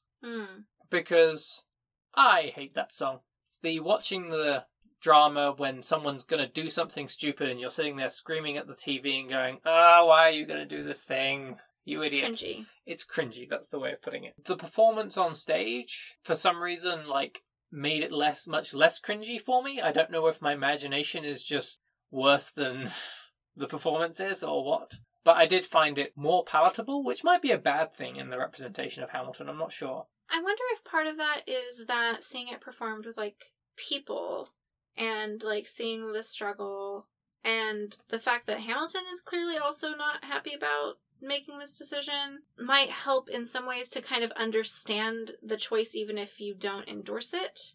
Like, just because I get it doesn't mean it's okay, but also, like, recognizing that people are flawed and make mistakes, and that doesn't mean that they're garbage humans or can't improve down the line. Do you think that might be an aspect, just having faces to put to these actions and, like, body language that gives a little bit more nuance to what's going on? I don't know. I think it might just be that, like, in the mental staging, people do this, right? When they listen to musicals, they imagine how it would be staged. This isn't me being weird, right? I'm sure a lot of people do that, not everyone. Okay. I know there are people who can't make mental representations like that, but it was certainly not explicit, but more graphic. So I think that might have helped. The fact that it wasn't graphic, it was fairly, like, symbolically done. Yeah, but I don't know. I think the song drives me crazy because it is like, I shouldn't do this thing, but I'm gonna do this thing. I don't know much about the actual, like, history behind Hamilton's affair and things like that, or the extortion, but there's definitely an implication that Hamilton was, like, helping this woman out financially, and, like, in this it's set up as, you know, she asked him for help and, like, preyed on his, like, chivalry or something, you know, and then tempted him after that. But, I don't know, it might be partially, like, the Me Too is still going on, and, like, power differentials are still an important thing, and things like this. Where, like, I mean, that may not be how this thing started. Like, this may have very well been a situation of, like, this is a powerful and influential man who may have coerced this woman who was married into having a relationship with him, and she may or may not have felt empowered to refuse. Yeah. Like, I don't know enough about the situation to say for sure, but, like, I do think it is definitely set up in a way to make you want to forgive Hamilton. And as you say, like I was saying before, like, it was a stupid thing, characterize it as a stupid thing rather than as a fucked up and gross and misogynist thing. I do struggle to forgive Hamilton. And I struggle a little bit with Eliza's decision to forgive Hamilton. Like, I can see it being like the coming together over the grief of the loss of a child. But at the same time, I'm kind of like, fuck Hamilton. Because as your wife, I approve of your feelings on infidelity in this way. It's set up so much as this terrible woman seduced me and it was her husband's fault and her fault. It wasn't my fault. I was really tired. Mm-hmm. I'd been under a lot of stress at work. and this woman just boobed into my life and what was I supposed to do? Not sleep with her? Yes, you were supposed to not sleep with her. That was literally the thing to do. Like, it does also, on experiencing of the play, make the parts where, like, Eliza's falling in love with him and, like, getting married and things like that, like, so much more heartbreaking because you know he's going to betray her and he's not going to be satisfied and she is going to be hurt by him in that way, and, like, her father tells him to be true and, like, you know he won't. It's just, and she seems so sweet and so nice, and that is what Angelica says about her, that she is deeply kind and compassionate, and when you know that that's going to happen, all of that's going on, and you're just like, you do not deserve this woman. Yeah. I'm just thinking this now. I also think there could be some implication that maybe Hamilton wouldn't have cheated on Angelica because he would have been, like, intellectually challenged by her in different ways, and she appreciated his work more and stuff, and I think that's kind of bullshit to kind of make it, again, not Hamilton's fault, but in a different way. like, then it's kind of Eliza's fault for not being Angelica. I'm like, that's fucked up. Do you know what I mean? Like, I feel like I'm not quite capturing it, but I think you know what I'm saying. It's kind of everyone in the play's fault except for Hamilton's that his life is ruined. It's like... Yeah.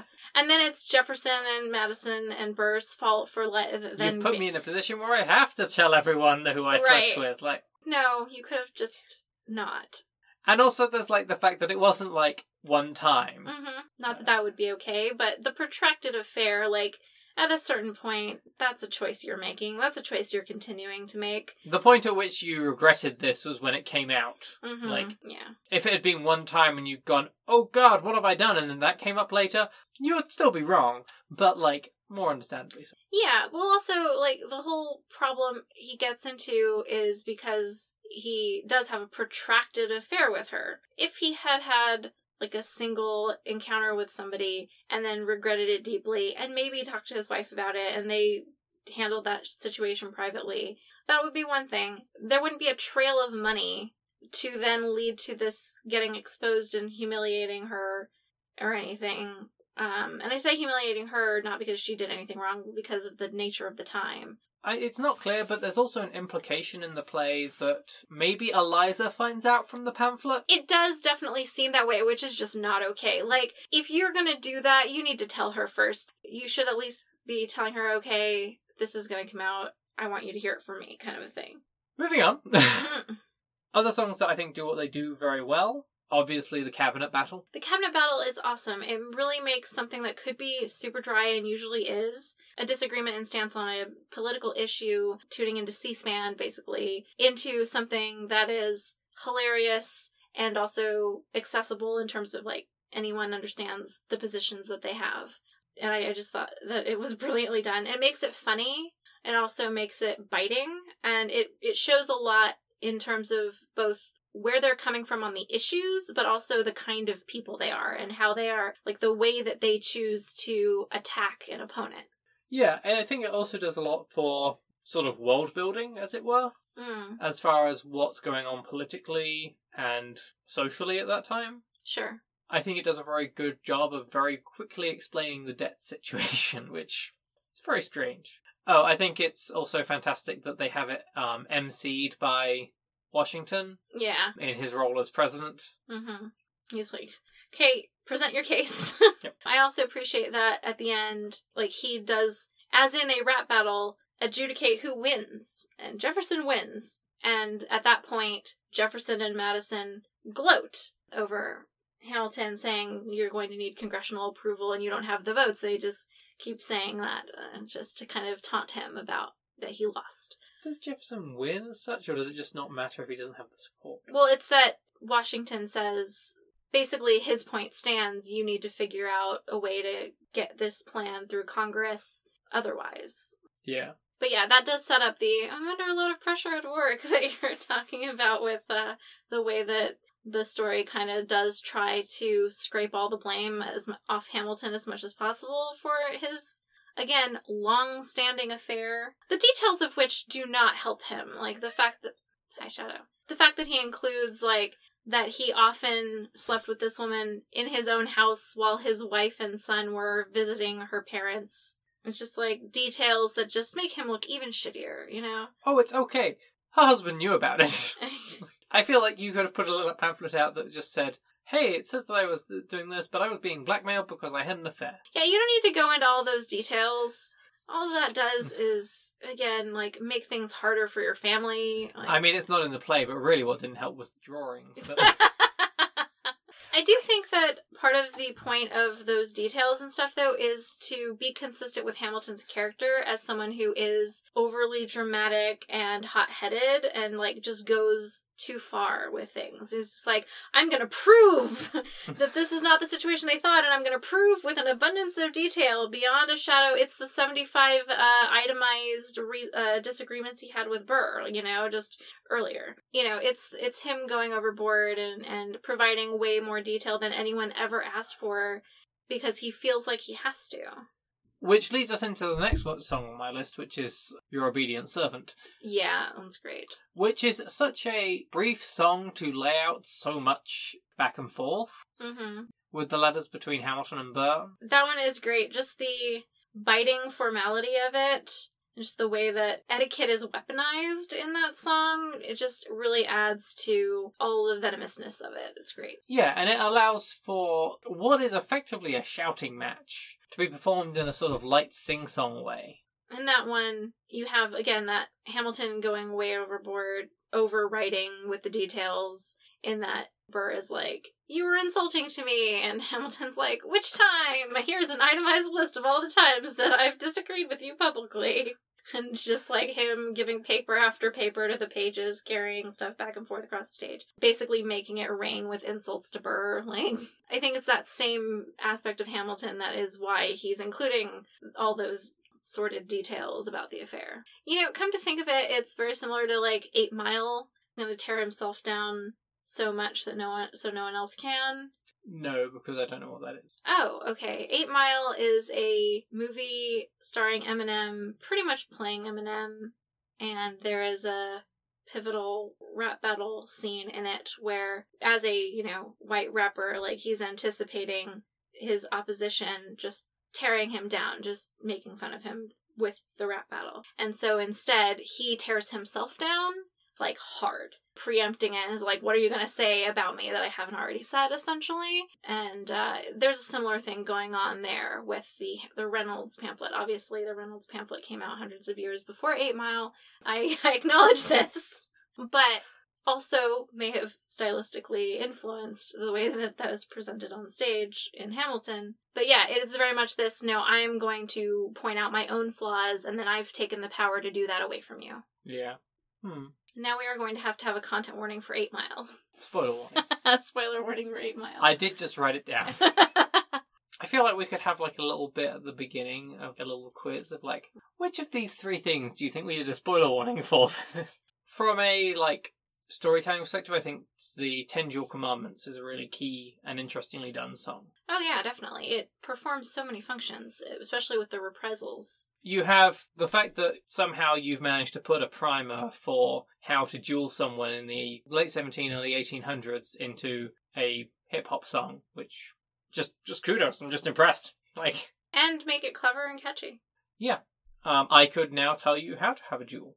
And having set it up the first time with Lee, they're then able to call back to it in a way that's like, hey, you remember that thing we did earlier? We're just going to run through that quickly. But we're going to talk about more plot-relevant things, because with Lee, the exact details of it aren't massively necessary to the plot. It's more the fact that Hamilton is part of it that's the problem. Mm-hmm. Whereas with the later 2 duels, like, the reasons that they're there are what's important, not the mechanics of a duel. Agreed. Like, they then are able to use it as sort of a shorthand to, like, remember how a duel works? We're gonna cue you so you do.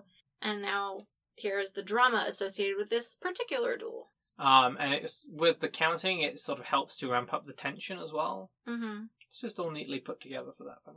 Yeah, I think so. Can I say how, like, mad I am at Hamilton for getting killed in a duel after his son died in a duel? It's like, you idiot. You and your wife reconciled finally, and now you're gonna put her through this. You put her through enough already without this bullshit. Yeah, this is like, there is very much part of me that's like, the first act is really great, and then the second act is well done, and the end is very emotional, but there are parts of it that I just like... Well, it's you either die a hero or you grow old enough to see yourself become the villain, and I think that that's what you're seeing here, is he's this great heroic figure in the first act, this great hero of the Revolutionary War, and then when he has to actually get involved in politics and governance, things get dirty and messy, and he becomes less and less of an idealist and less of a hero, and less unimpeachable of a person. The real world, quote-unquote, gets in the way, I guess. Gets in the way? Exposes what he's willing to do, I guess, is probably more accurate, to further his ambition and his ideas of what the country could be. Yeah.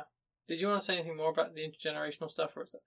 I mean, I do think that it's important that Hamilton is in a duel during his military career, and if you just think about families and, like, the stories people tell about their youth and their experience and what they consider to be, like, the glorious tales of their youth and stuff like that, and then the fact that Philip gets into a duel defending Hamilton against, you know, rude characterizations this is an intergenerational pattern that happens where Philip has learned that duels are an appropriate way to settle a grievance and are tied with masculinity and honor, and then ends up dying in one. I wonder whether the world has taught him that. And he talks about, like, oh, this is my very first duel, as if he's going to have lots of them. But given that Hamilton's characterization is, you're in a duel. Okay, can we get you out of this? Where's it going to be? Oh, Jersey. Well, Jersey's a shithole, so... sorry, everything's legal in Jersey, okay, so we can't do that. Okay, well then just, be honourable. Shoot towards the sky, he'll do the same thing. And that's his take on dueling, is that you should be honourable and not try to kill someone, as we said before. So I don't know that Philip's going to have heard the story of, hey, yeah, I was a second for a guy in a duel once, and it was a great idea. Historically, I think Hamilton took part in a whole load of duels, and it was just... Maybe Philip didn't hear about that specific one, especially since Lawrence did shoot Lee, which is counter to Hamilton's advice to Philip. But he's grown up in this environment where duels are presented as an acceptable way to settle a grievance. And even if Hamilton didn't tell him about it, he probably has heard about his father having been involved in duels or having been supporting of a duel and things like that. Point being, I see an intergenerational trend between, like, Hamilton having been involved in duels and Philip presumably having absorbed some of that from him and getting into a duel and dying. Yeah. He learned it from him, basically. So the last thing I want to talk about is the sort of foreshadowing and reprisals that we get a lot. And we talked a little bit about things like the Ten Dual Commandments get reprisals and stuff. But the line that gets brought back for Philip is when, in Dear Theodosia, Hamilton talks about how Philip will blow us all away. Mm-hmm. And then it's the Blow Us All Away song is the one where Philip goes and gets into a duel. But then you also get things like in The Story of Tonight. In the first time it comes around, Hamilton opens the song with We May Not Live to See Our Glory. And then the second time is just after Hamilton's got married, and Lawrence is the one that leads off the song with We May Not Live to See Our Glory. Which, of course, foreshadows that he doesn't. Yes, very shortly afterwards he dies. Well, the Blow Us All Away is also a really great double entendre there, in terms of he's literally blown away, as in shot, but also in the original verse, it's that he will surprise us, he will shock us, he will make us proud, but then his death is not only a factor of having been blown away by a gun, but also it blows Hamilton and Eliza into, like, a world of grief. And blows them kind of away from the world in a way. I think in a way. Okay. It works on a lot of different levels. Yeah. Yeah, okay, that's fair. I think the two parts where the sort of reprisals and stuff have the most power are the last songs of each act. I know, it's just... Still going back and listening to it again still gives me tingles. Mm-hmm. Just from how well done it is, with non-stop at the end of Act 1, where it brings together all these different elements and, like, the threads of all the songs from the entire act, where you've got Satisfied and History Has Its Eyes on You and Not Throwing Away My Shot, all brought together in just this build up to this huge, like, weaving in of all of those at the same time, and this final, like, huge blast that just brings it together. Tie it up in a nice little summary. So then at the end of the whole play, you have these two songs that come back to back. Starting off with The World Was Wide Enough, which is the actual duel between Hamilton and Burr. I think one of the most interesting parts of that, the way that it's done, is it does a really great job of evoking the idea of your life flashing before your eyes, or specifically Hamilton having his life flash before his eyes, and the way that that's done is by sort of recalling in a quick summary, done a cappella and with this, like, urgency in Lin-Manuel Miranda's voice of the plot to now, and some of the themes that he's ruminated on periodically, like not knowing how he'll react when death comes for him and not having expected to have lived that long and being so focused on his legacy. And it does this by spotlighting Hamilton and kind of casting everything else in sort of shadow, and there's sort of a black and white effect going on, and there's no music at all. It's entirely a cappella. And so it's this sense of, like, he is suddenly alone in this moment trying to make sense of his life as he knows he's about to die.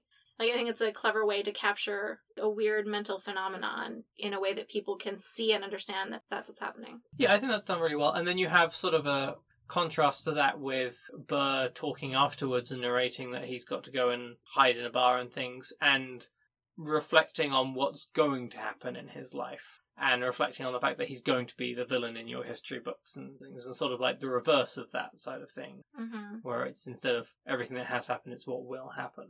And that leads us nicely into that final song where it is, okay, so what happens next? Hamilton's gone, with Washington's ghost turning up to reprise that "Let me tell you what I wish I'd known," which is that whole history has its eyes on you theme. And okay, so what does history remember of you? And what is the history that we don't know about Hamilton? I like that you bring up that after we get that moment of Hamilton reflecting on everything that happened right before his death, realizing all of that in one moment, that you then get the reverse for Burr of him suddenly seeing his future and how bleak that is going to be in a lot of ways because of what he has just done. And so it's this one action that he took that we're getting to see time in both directions, but from those two perspectives. And it's that dawning realization of like, oh shit, what have I done? And it's, I think in some ways similar to that moment in Hurricane of Hamilton mentally preparing to write the Reynolds pamphlet. He knows it's going to ruin his life in a lot of ways. He knows it's going to destroy his marriage. And so he's like taking this moment to appreciate the horror that the future is going to hold because of a thing that he did and a mistake that he made. So I think it's very interesting in terms of relating them as foils of each other and being very similar men in a lot of ways. Yeah, I think one of the really telling moments that Burr has a "oh shit, what have I done" moment is that his first reaction after shooting Hamilton is to try to run to him and like, I should fix this. But people keeping him away. Which makes sense, because from their perspective, he just shot him. Like, what was he going to try and do? Finish killing Hamilton, you know? But we know, because we're in his perspective, that that's not what that impulse is reflective of. That it's actually him regretting having shot Hamilton and wanting to help. I was supposed to miss. I'm a terrible shot. Right. So I think that covers most of the things that we want to talk about. I think that the big question that the musical asks us is ego tied to legacy? I think that the play is making an argument that it is, because there's such an emphasis on who lives, who dies, who tells your story. The idea that it doesn't matter what you did so much as whether or not the knowledge of what you did survives, as far as legacy is concerned. Like, you won't have a legacy unless you have enough of an ego to have it set down or to propel your narrative enough that it's taken up by other people. Does that make sense? It does, but I disagree. Okay. I think that the musical comes down to your ego gets in the way of having a legacy, and that it's being selfless that gets you a legacy. One of the lines that Hamilton has in his, when he's about to be shot, is, "What is a legacy but planting seeds in a garden you'll never get to see?" Which is, your legacy isn't about what you get for you, it's about what you do for the future. One of the people that we see who has the strongest legacy in the play is Washington, and he's not driven by ego. He does what he thinks he needs to do. When Hamilton comes to him and says, "Hey, we need to go and deal with Lee because he's dragging your name through the mud," Washington's like, "I don't care about my name. I care about the country, and we need to fight, and we can't alienate our friends in the South." And when he thinks, "I think the best thing for the country is not for me to be here," he doesn't go, "I am the best, he's not full of ego there. He's saying, for the country, I need to step back. Also, I want a nap. But this is my understanding of American history, I'm sorry. I think you make a really good point there.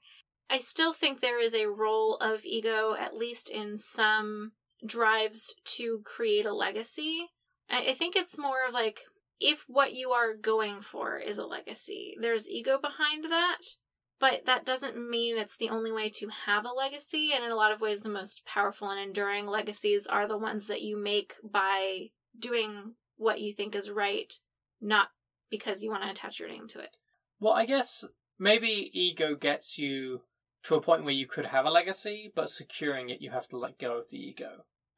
My support of this is that Hamilton's ego gets him to a point where he writes the Reynolds pamphlet. And the result of that is that his legacy is literally burnt in some regard. Eliza takes his letters and is like, "No, we're getting rid of this part of the narrative." When he sets aside politics and takes a step back and then re-enters it because people are saying, what should we do? We can't get this right policy. What is best for the country? He doesn't come out and go, man, I hate Jefferson. Burr's an okay dude. Like, he doesn't always make the right choice, but, we've been friends a while. He goes, Jefferson might be a jackass, but at least he has opinions. Mm-hmm. He'll take the country somewhere good, or somewhere at least. Which is, I think, him putting his ego aside. He doesn't want to partake in that conversation, but when he does, it's a selfless comment that he makes. And that means that he gets to be in a position where Eliza will work for that legacy after he's gone. I don't know that him weighing in on that debate is him setting his ego aside. It is still him, it's him weighing in on what he thinks is the most important, and what he thinks is most important is having a position and committing to it. And that's his biggest issue with Burr, is that Burr won't publicly, solidly commit to a particular position because he always wants the option of moving away from that to be on the table if it's more advantageous for something else. So I don't know that that's necessarily him setting his ego aside. It's him prioritizing what he thinks is one of the most important things. Right, but he set his ego aside to get to that point. And I don't think that decision is informed by his ego. Okay. I don't think he's gotten to that position. I think he's always had that opinion. Like, from the very beginning, when he's like, if you stand for nothing, Burr, what will you fall for? In the very beginning of the very first act. So that's one of the, core beliefs he has, is that it's better to take a stance and be wrong than to never pick a side. Well, then maybe the better point of that ego being set aside is that he tries to not have a voice. That's true. I think that is a better indicator of him stepping away from that and deciding that he doesn't need to be the mover and shaker right now. That's not what he needs in his life, and it's not the most important thing at that point. There's an extent to which, though, I don't know that other people would campaign hard for you to have a legacy, or at least Eliza would campaign hard for him to have a legacy if it hadn't been made so clear by him in his ego that that's something he wanted and something that was important to him. But she also campaigns for the Washington Monument. She does. And Washington was never like, you know what I need? A big pillar. I mean, that's fair. I think part of it, we might be running up against different understandings of ideas of ego and legacy, and that might be part of it. You might be right. There are definitely people who you do not find out about in history, even though they've done remarkable and amazing things that people should know about, because they and the people who knew them didn't find it important to make sure people knew about the things that they'd done. And so that lack of ego has directly resulted in them not having a legacy for future generations to be inspired by, if that makes sense. The fact that we can find out about those people says that someone did make a legacy. What we run into there is a difference between a legacy and what is taught in history. And the decision of what to be taught in history is a very different conversation. That's true. And one of the issues that the play is trying to address is the fact that we don't know much about Hamilton. Another thing that I want to point out, though, is that the focus in our history on individuals and their contributions to things, to major things that happen, is a way of erasing movements and the role of individuals contributing on smaller scales and en masse in having something happen. I mean, a big problem with the way that we're taught about, for example, the civil rights movement is the fact that we're only taught about a few key figures as people who basically, are the reason it happened and are the people who, did the things, which discourages people from continuing on that legacy of that movement and doing that work, because people think to themselves, well, I'm no Martin Luther King, so what role do I have in this movement? We're not taught about the roles of all of the other people who made it possible and made it impactful in the way that it was. It doesn't matter how charismatic you are if you're only 5 people. You're not going to make the impact that was made. The impacts that were made by the revolutionaries in stirring up anti-British sentiment and getting the population on board with a revolution was not a handful of charismatic people. It was a lot more than that. And it's the same with the civil rights movement and a lot of other movements. There were a whole lot of contributors to those processes of change, and it discourages other people from doing things like that now when you only talk about the big figures. While you're right, and I think that what you're saying is important, if we're asking the question of the musical, Mm-hmm. that's not the message the musical gives. Because the message it gives is that there are these 4 people who are going to grow into a larger number of people. And part of it is how charismatic Hamilton is, that he can get on a soapbox and get people riled up. Mm-hmm. It's the whole thing of the line of, tomorrow there'll be more of us. Mm-hmm. Which has become a rallying cry in certain protests. Mm-hmm. You can see it posted on some of the signs and things, and Mm-hmm. it's right. But I mean, it is that there's 100 or 200 or 1,000 people out in the street with that on a board, not that there's 5 people. Mm-hmm. But what I'm saying, though, when your question about ego and legacy, is that they're not necessarily tied together, because the legacy isn't just the legacy of Hamilton or those handful of people. The legacy is of the group of people, and the revolution has a legacy. The legacy of the revolution is this country. Which I suppose that Eliza doesn't tell the story of Hamilton. She tells everyone's story. It's Mhm. she goes and interviews people, and Right. there's the thing of the figures behind her going, she tells our story. Mhm. So It's you're right. not about just Hamilton and his ego. It is the collective legacy of all of the people involved in making the big changes that he fought for and that he believed in. So I don't think that they're necessarily tied together in as linear a way as that question presents it. That's fair. What was my question? What is the relationship between ego and legacy? So you're saying there isn't really. I'm saying it's complicated, that for an individual it can look like ego makes a legacy possible or it makes a legacy endure, but that there's more than one way to look at a legacy, including in ways that do not incorporate ego at all, that view a legacy as the result of many actors working together, and many of whose names may never be known, but they can still have a legacy. Does that make sense? Yeah, so what you're saying is that an ego is what drives a person and a legacy is the result of a group. Yeah, I think so. I think for the most part, I'm sure there are individuals who have a legacy, but I bet they didn't do it all by themselves. It's like Washington didn't win the war by himself. Exactly. Okay, that's fair. He might have a legacy of the 2-term precedent. I think that's a legacy you could attribute to Washington, but even that was only possible because it was built on by subsequent presidents. Yeah. Like if Adams hadn't done it, it probably wouldn't have become the precedent that it became. Although I think he may have only served one I term. think he only served one term. Yeah. So I think that answers the big question. But I think the bigger question is, what is the best Daveed Diggs moment in the play? Oof. He really is a breakout in this. Like, I mean, I know we really liked him in Blackish, and he's done a lot of other stuff, but like, he is amazing in this. I think I do want to go and watch Snowpiercer. He's just so physically active throughout it, and I don't think I knew that the characters of Lafayette and Jefferson in particular, were so, like, physical across the stage during the performance. Like, a lot of those musical numbers, he is singing a lot, but he is also jumping around and climbing all over furniture and jumping up and down off of things, and it's really impressive. Well, he undoubtedly has the most words per minute. Oh, his rap segments are fast. And, like, the opening of Guns and Ships is insane. I'm not gonna lie, I try and sing along with this in my car. I can't do that one.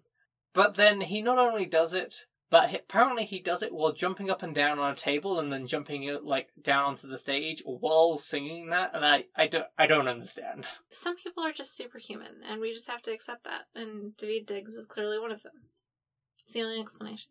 It's like Aaron Burr's dance number for Things Room Where It Happens. Yeah. It's just like, my thighs. No, he has a lot of really great moments, including like his dance number when he's introduced as Jefferson. He's just kind of glumping around the whole stage and like interacting with various people and doing a whole lot of clever things with the furniture and talking to the audience and things, and it's just very dynamic throughout the whole thing. I feel like Lafayette is fairly active, but is a little bit more reserved, whereas when it comes to Jefferson, he just lets everything out. Mm-hmm. And he has this weird, like, bobbing walk where he's almost limping, but not really. He's not so much limping as he is sort of bouncing a little bit. Like, he's bouncing on, like, the balls of his feet, like...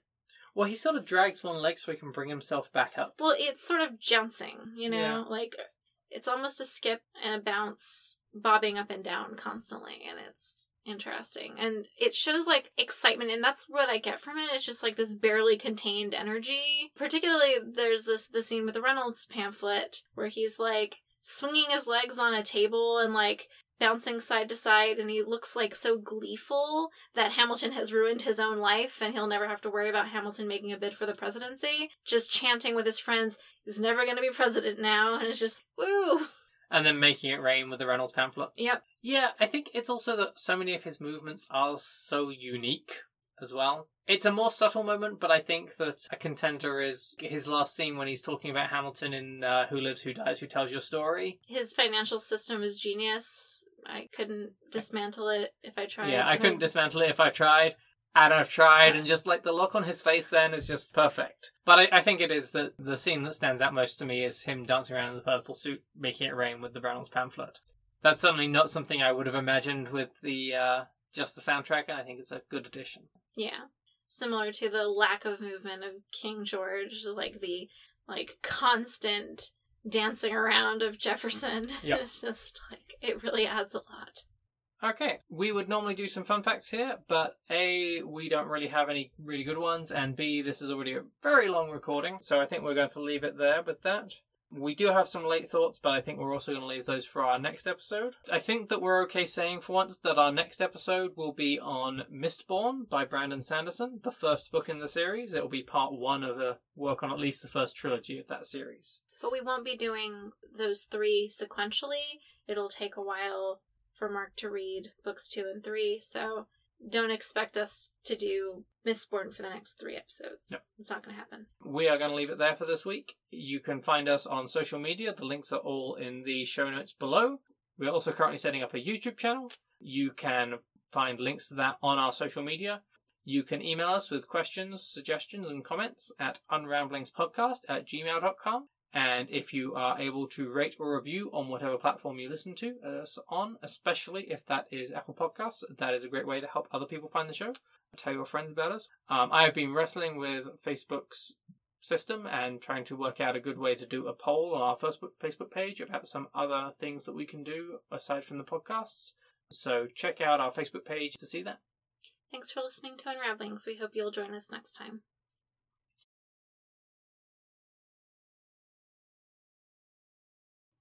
You have, of course, asked the Brit to summarise American history.